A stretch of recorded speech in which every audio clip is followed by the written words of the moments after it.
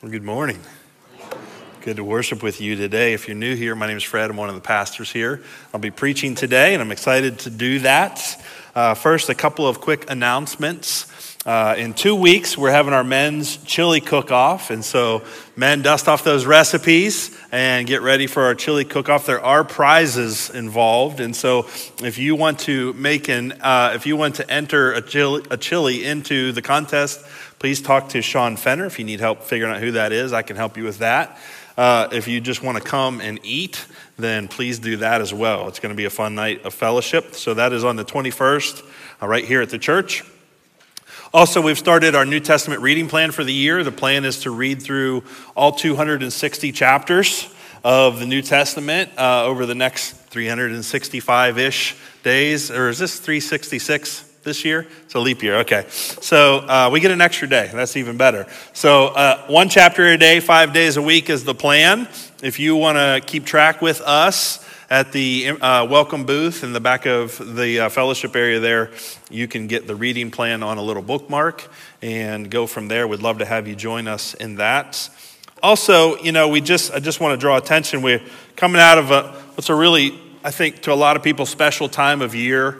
And it's important to stop and just appreciate what has just happened. And I'm speaking, of course, of fantasy football season. We have a fantasy football league here at the church. It's just a good opportunity to have some fun together and just enjoy kind of getting on each other. And I just want to take time to honor this year's champion. And so, Chris, if you want to go ahead and put that slide up on the screen.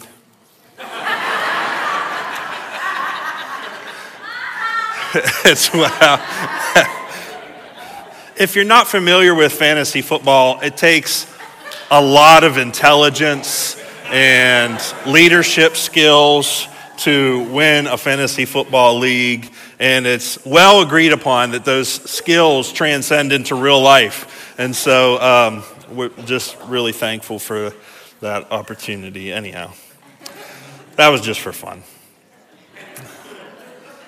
I want to get into the Word together now that you find it impossible to take me serious. I do want to get into the Word together. So what we're going to do the next few weeks is we're going to talk about what we call the discipleship pathway.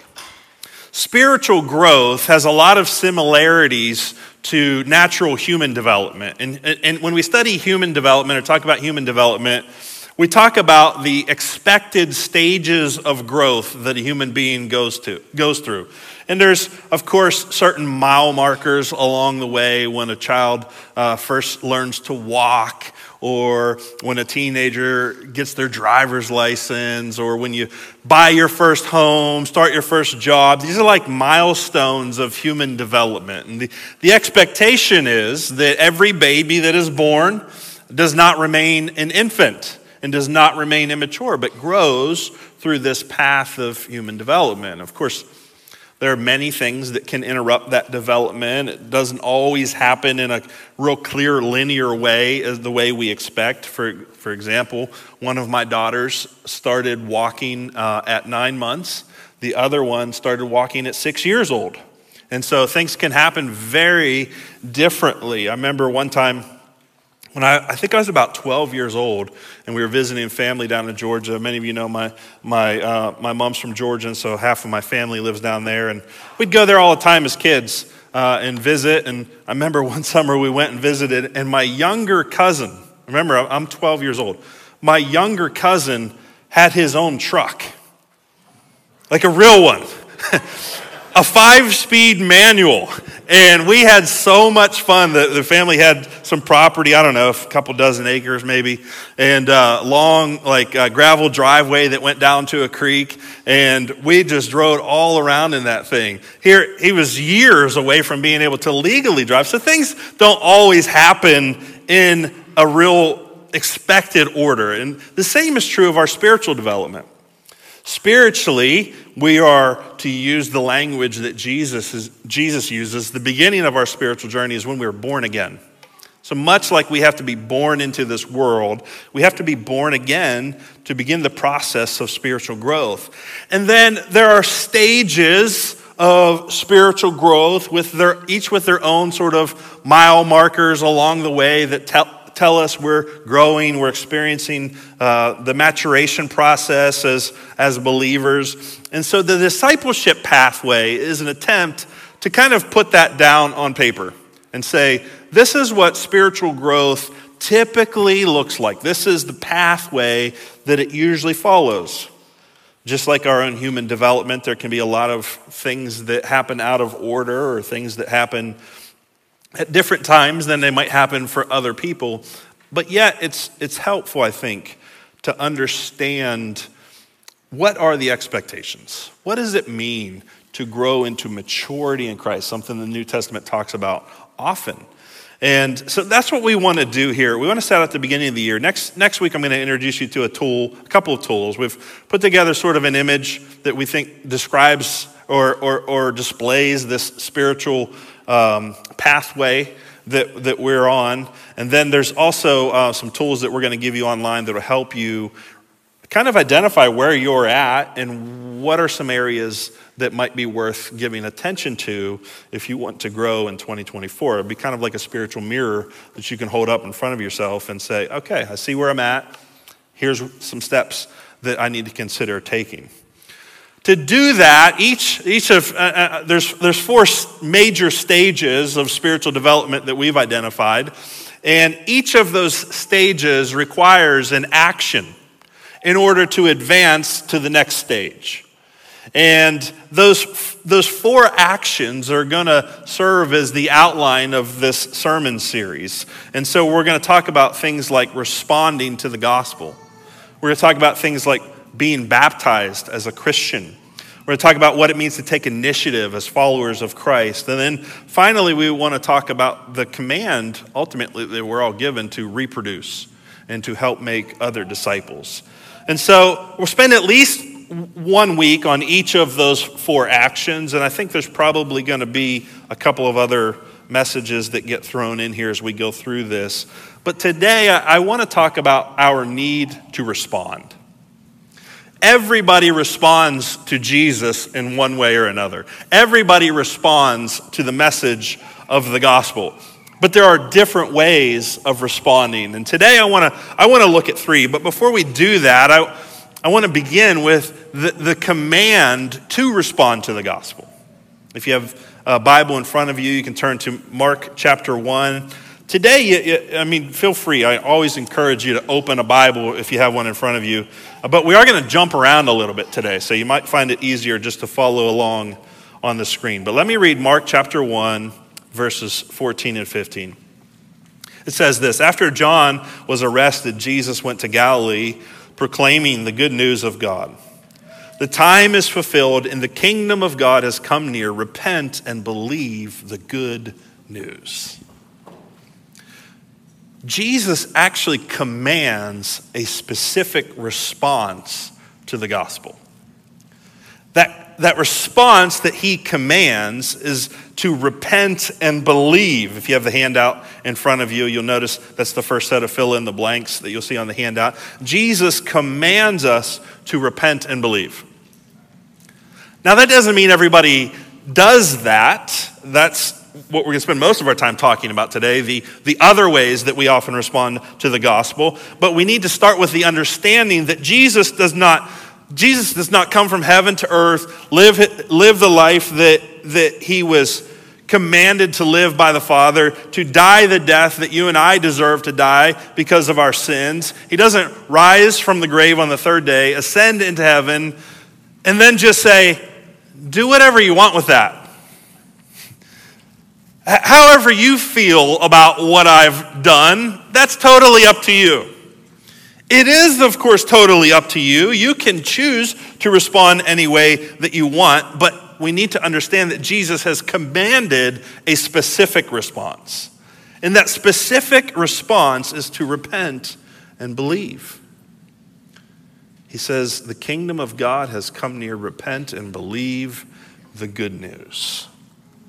Now, to those who do such, to those who do repent and believe, he gives the gift of eternal life.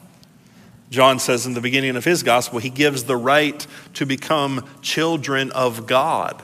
We're actually brought into God's family. Our inheritance is the inheritance that Jesus has due to him because of his obedience. We're given incredible privilege.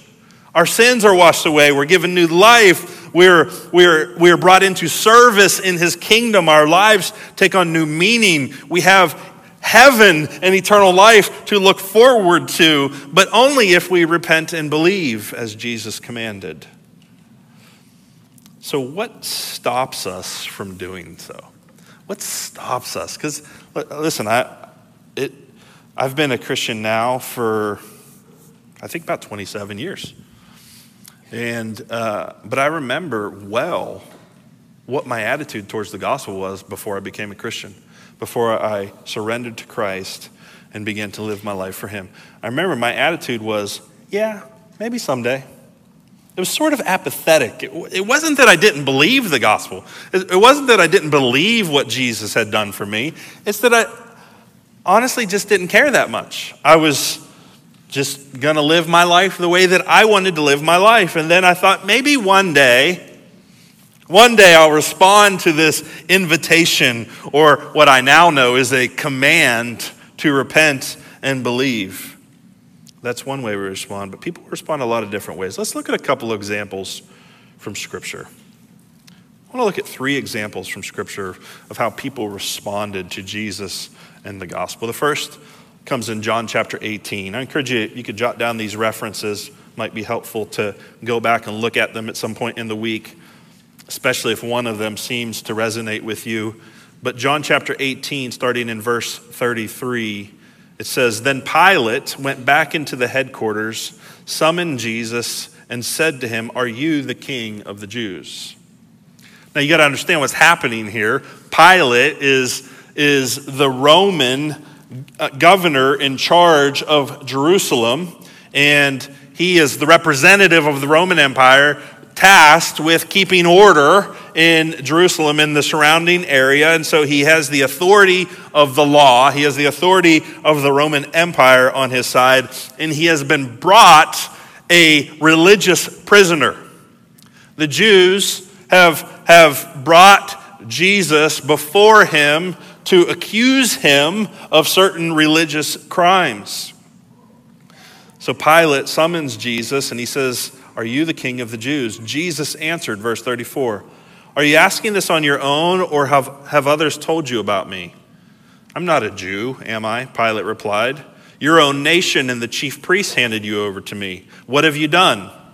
"My kingdom is not of this world," said Jesus. "If my kingdom were of this world, my servants would fight so that it wouldn't be handed over to the Jews.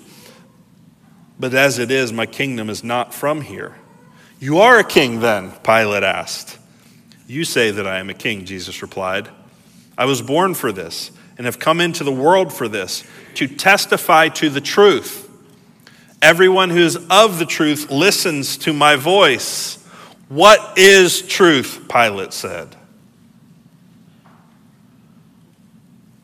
We have to understand, Pilate's not asking a legitimate question here. He's making a statement.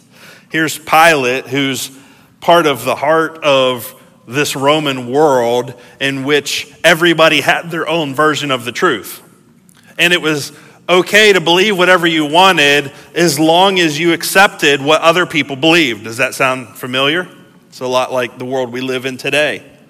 Truth is all relative, and your truth and their truth and his truth and her truth, and everybody has their own version of the truth, and it appears as though Pilate has long given up on the idea of being able to know truth. And so Jesus says, "I testify to the truth. That's the reason I came into this world." Furthermore, he says, "Everyone who is of the truth listens to my voice." And Pilate just throws up his hands and says, "Oh, we're going to talk about truth." You see, Pilate responded to Jesus with skepticism. It's the next thing you'll see on the handout if you're following along and taking notes. Pilate responded to Jesus with skepticism.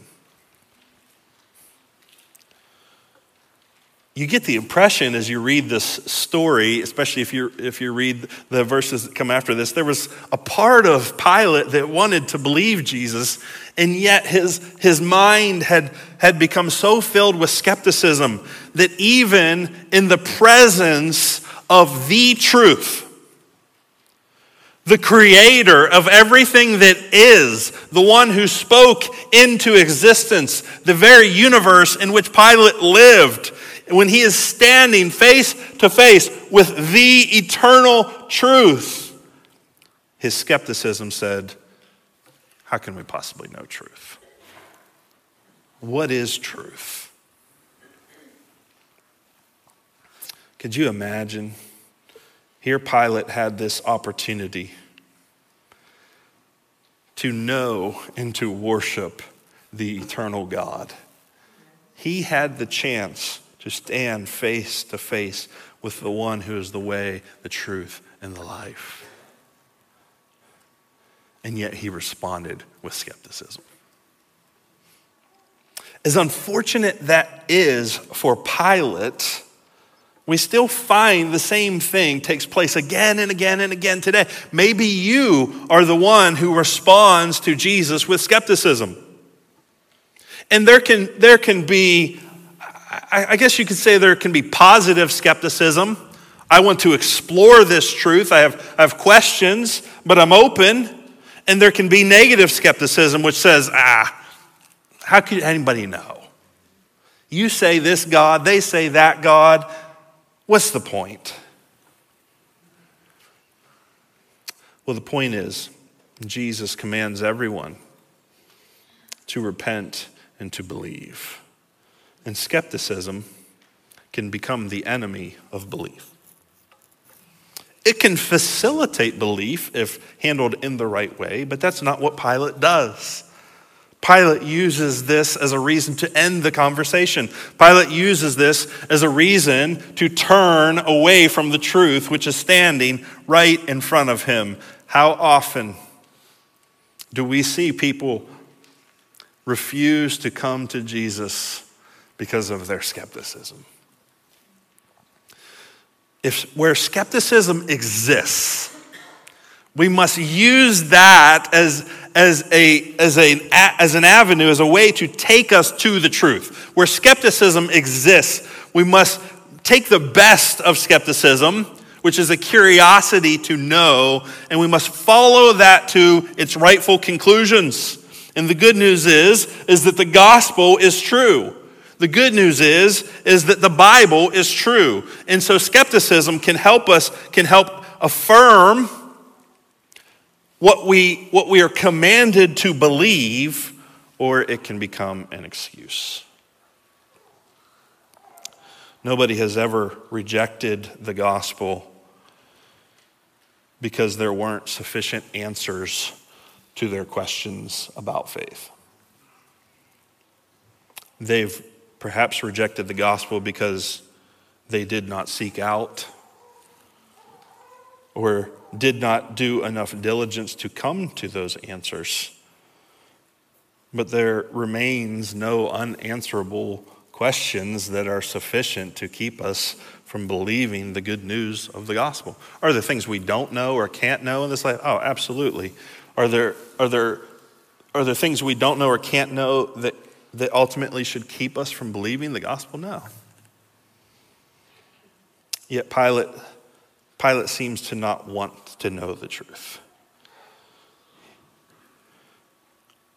There are other ways that we can respond to the gospel. I want to take you to Mark chapter 10. In Mark chapter 10, we're going to hear a story about a man who's commonly called the rich young ruler.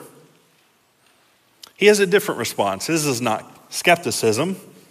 Let's read it together. Mark chapter 10, verse 17 says, as he was setting out on a journey, a man ran up and knelt before him and asked him, good teacher, what must I do to inherit eternal life? Do you notice the difference in posture?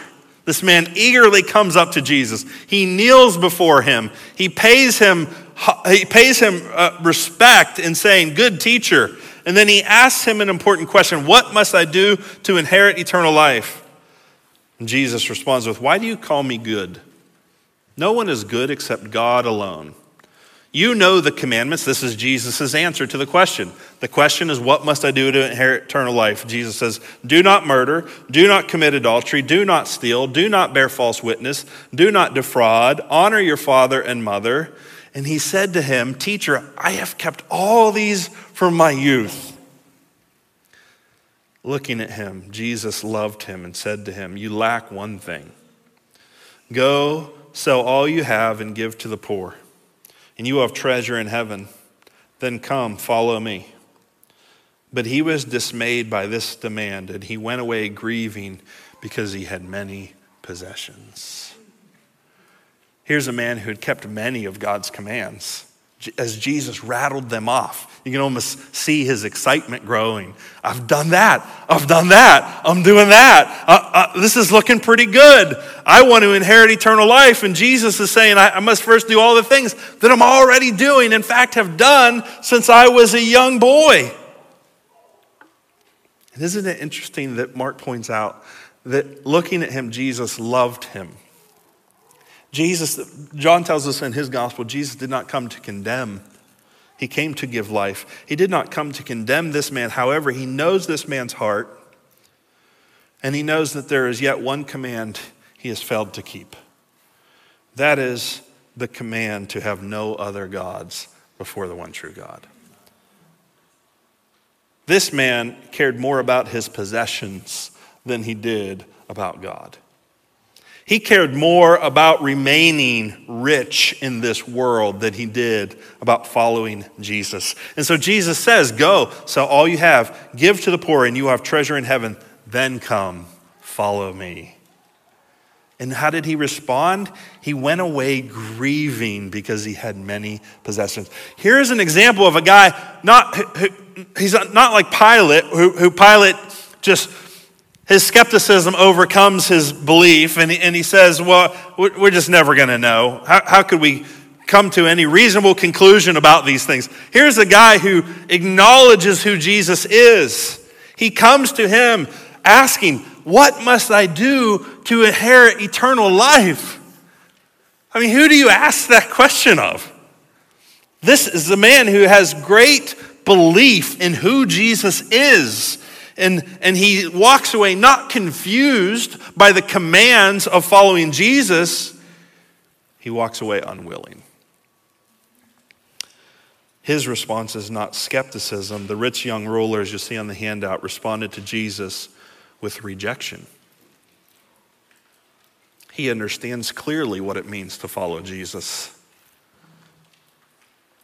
He understands, perhaps more than a lot of other people at the time, who Jesus is. And yet he is unwilling. He is unwilling to part with his material wealth in order to follow Jesus. How many people do you know who skepticism's not their problem? It's not as if they don't understand the gospel or they don't believe the gospel or they have questions about the gospel, they have questions about faith, they have questions about the Bible. It's not any of that. They know exactly what it means to follow Jesus. And they know exactly who he is, and yet their response is, I don't want to. For me, that was the issue. For me, it wasn't skepticism. I knew who Jesus was. As long as I can remember, I believed the gospel. Surrender my life to Jesus? No. Want to follow him and do things his way and for his glory? No. I was like the rich young ruler, except I wasn't rich and I wasn't a ruler. I was just young. I knew what it meant to follow Jesus, and that's why I didn't want to do it. I loved the things of the world more than I loved Jesus. And as he often does, Jesus has his way of peeling back and helping me not love the things of the world so much. And then I was ready to respond, but that's not where this guy's at. That's not where he's at. He's in this place where I get it. I understand the gospel clearly. Jesus just gave him specific instructions on how to follow him. It was like a very simple two-step plan. Let's call it 3 steps. Sell everything you have, give all that money to the poor, follow me.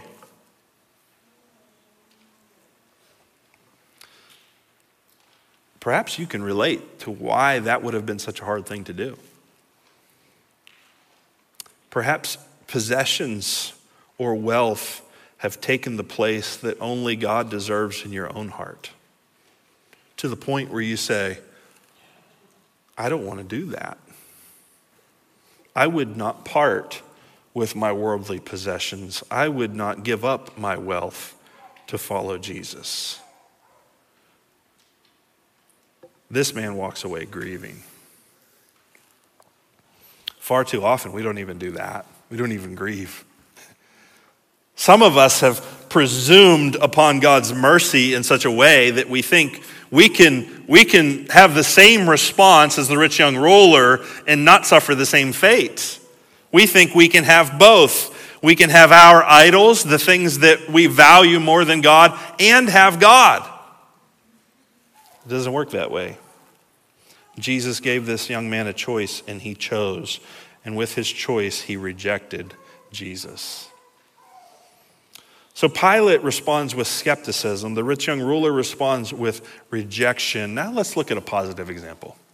Let me give you a positive example of somebody who responded to Jesus quite differently. Luke chapter 19.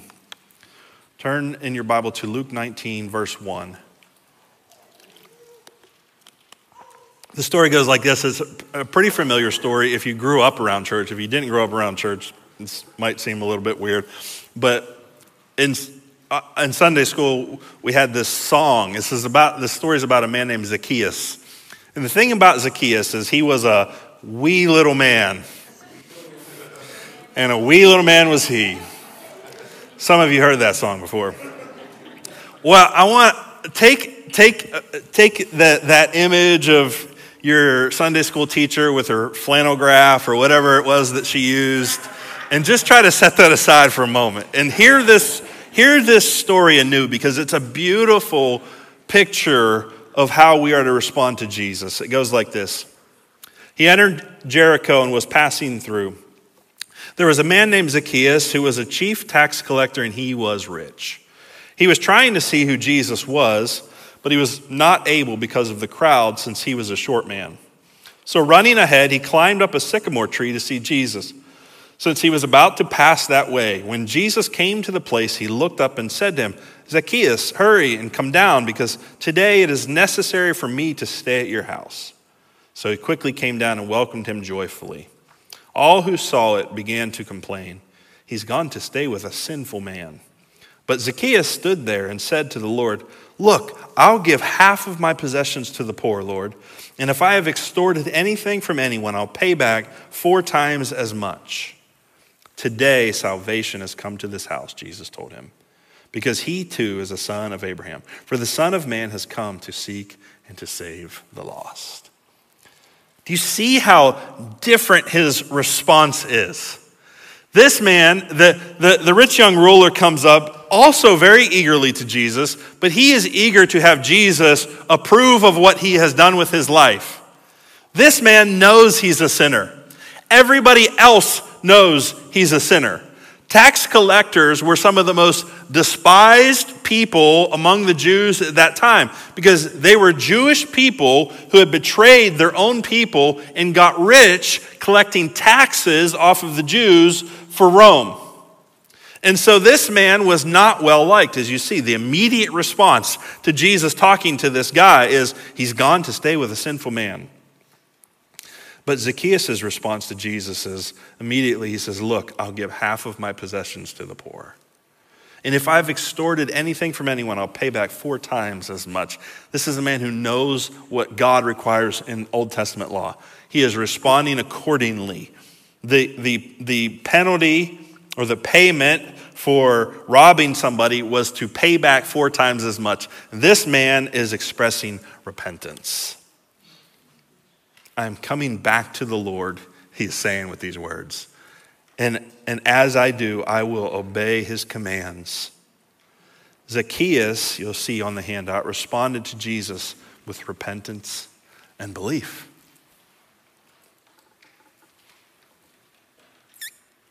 Pilate wasn't real sure who Jesus was.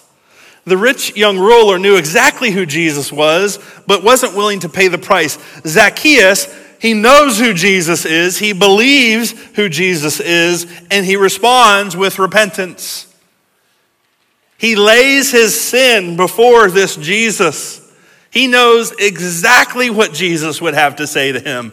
He's not like the rich young ruler. He doesn't need to ask. He knows where he's broken the law. He's honest about that, and he's ready to repent. To repent for Zacchaeus means not just to ask forgiveness, but in this case, it means to seek to make amends. He has within his power to some degree, reverse the damage. All those people complaining, why is Jesus eating with this guy who's a sinner? I bet they weren't complaining once they saw the fruit of Zacchaeus' repentance, as he began to repay those that he had wronged, as he began to show generosity towards the poor. And Jesus' response, today salvation has come to this house. 3 different men, 3 different responses. Skepticism, rejection, and finally, someone who obeyed Jesus' command, repentance and belief. But the important question is not how did they respond? The important question is, how do you respond to Jesus? The reason I wanted to explore these 3 different ways of responding is because each of us have a similar decision to make. How are we going to respond to the good news of the gospel? That Jesus Christ, the Son of God, has come down from heaven. He has entered into his creation in order to save his creation from itself. He has entered in to live the life that you and I fail to live before God. He has entered in to pay the price for the sins that we have committed against God. And he has entered in to rise from the dead to be able to give eternal life to everyone who responds with repentance and belief. So how do you respond? Will you be like Pilate, in the face of the way, the truth, and the life? Will you be like the rich young ruler, unwilling to let go of that which so quickly fades? Had the rich young ruler chosen Jesus that day, he would be eternally wealthy now. But he chose a possession which he ceased to possess a long, long time ago. Do not make the mistake of allowing skepticism to keep you from faith in Jesus. Do not make the mistake of allowing the love for the things of this world keep you from eternal life in Jesus. Follow in the footsteps of Zacchaeus. See Jesus for who he is, the Son of God, the sinless Son of God who died in your place. See Jesus for who he is, the one who can give eternal life, the one who gives new birth, the one who birthed you into a lifetime of spiritual growth, into maturity in Christ, the one who invites you into his eternal kingdom. Believe and repent.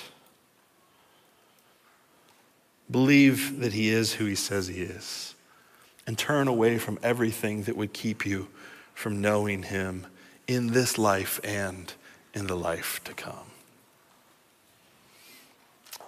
Would you mind, just for a few moments, close your eyes here today, just so that no one's thinking about anybody else around them. I just want you to focus on your relationship with the Lord. The first action step that you need to take to grow into spiritual maturity is you need to respond to the gospel by believing that Jesus is who he said he is, that he did what the Bible says he did, and that he can give you eternal life. If today you feel called to respond in that way, if today you feel called to respond to the gospel by trusting in Jesus Christ to be your Savior, I want to pray with you. And in order for me to know who I'm praying with and for you to have an opportunity to take a step of faith, I just want to encourage you, if that's you today, you want to respond to the gospel and receive Jesus Christ for salvation, would you just slip up your hand so I know who I'm praying with? Thank you. Thank you for those hands. Is there anyone else that would like to pray today to receive Jesus Christ for salvation? Thank you. You can put your hands down. Those of you who raise your hand and anyone else who wants to pray along, would you join us in this prayer? Jesus, I believe you are the sinless Son of God, that you came and died for my sins on the cross so that I could be forgiven and have eternal life. Today, I not only believe, but I repent. I turn from the things that keep me from following you. And I ask you to forgive me of my sins and to give me the gift of eternal life. And help me and teach me what it means to live my life for you. Today, I make you the Lord of my life, and I pledge my allegiance to you and you alone. Thank you for loving me such. Thank you for loving me to the point of dying on the cross for me. I receive you today as my Savior and my Lord. Amen. Now, those of you who prayed along with me, I just want you to know I'm excited for you, because I believe what the Bible says, that when we do that, when we receive Jesus Christ as Lord and Savior, we're given new life. We're born again. And that new life, for me, has been the best thing ever. And I want to encourage you to make known that you took that step today.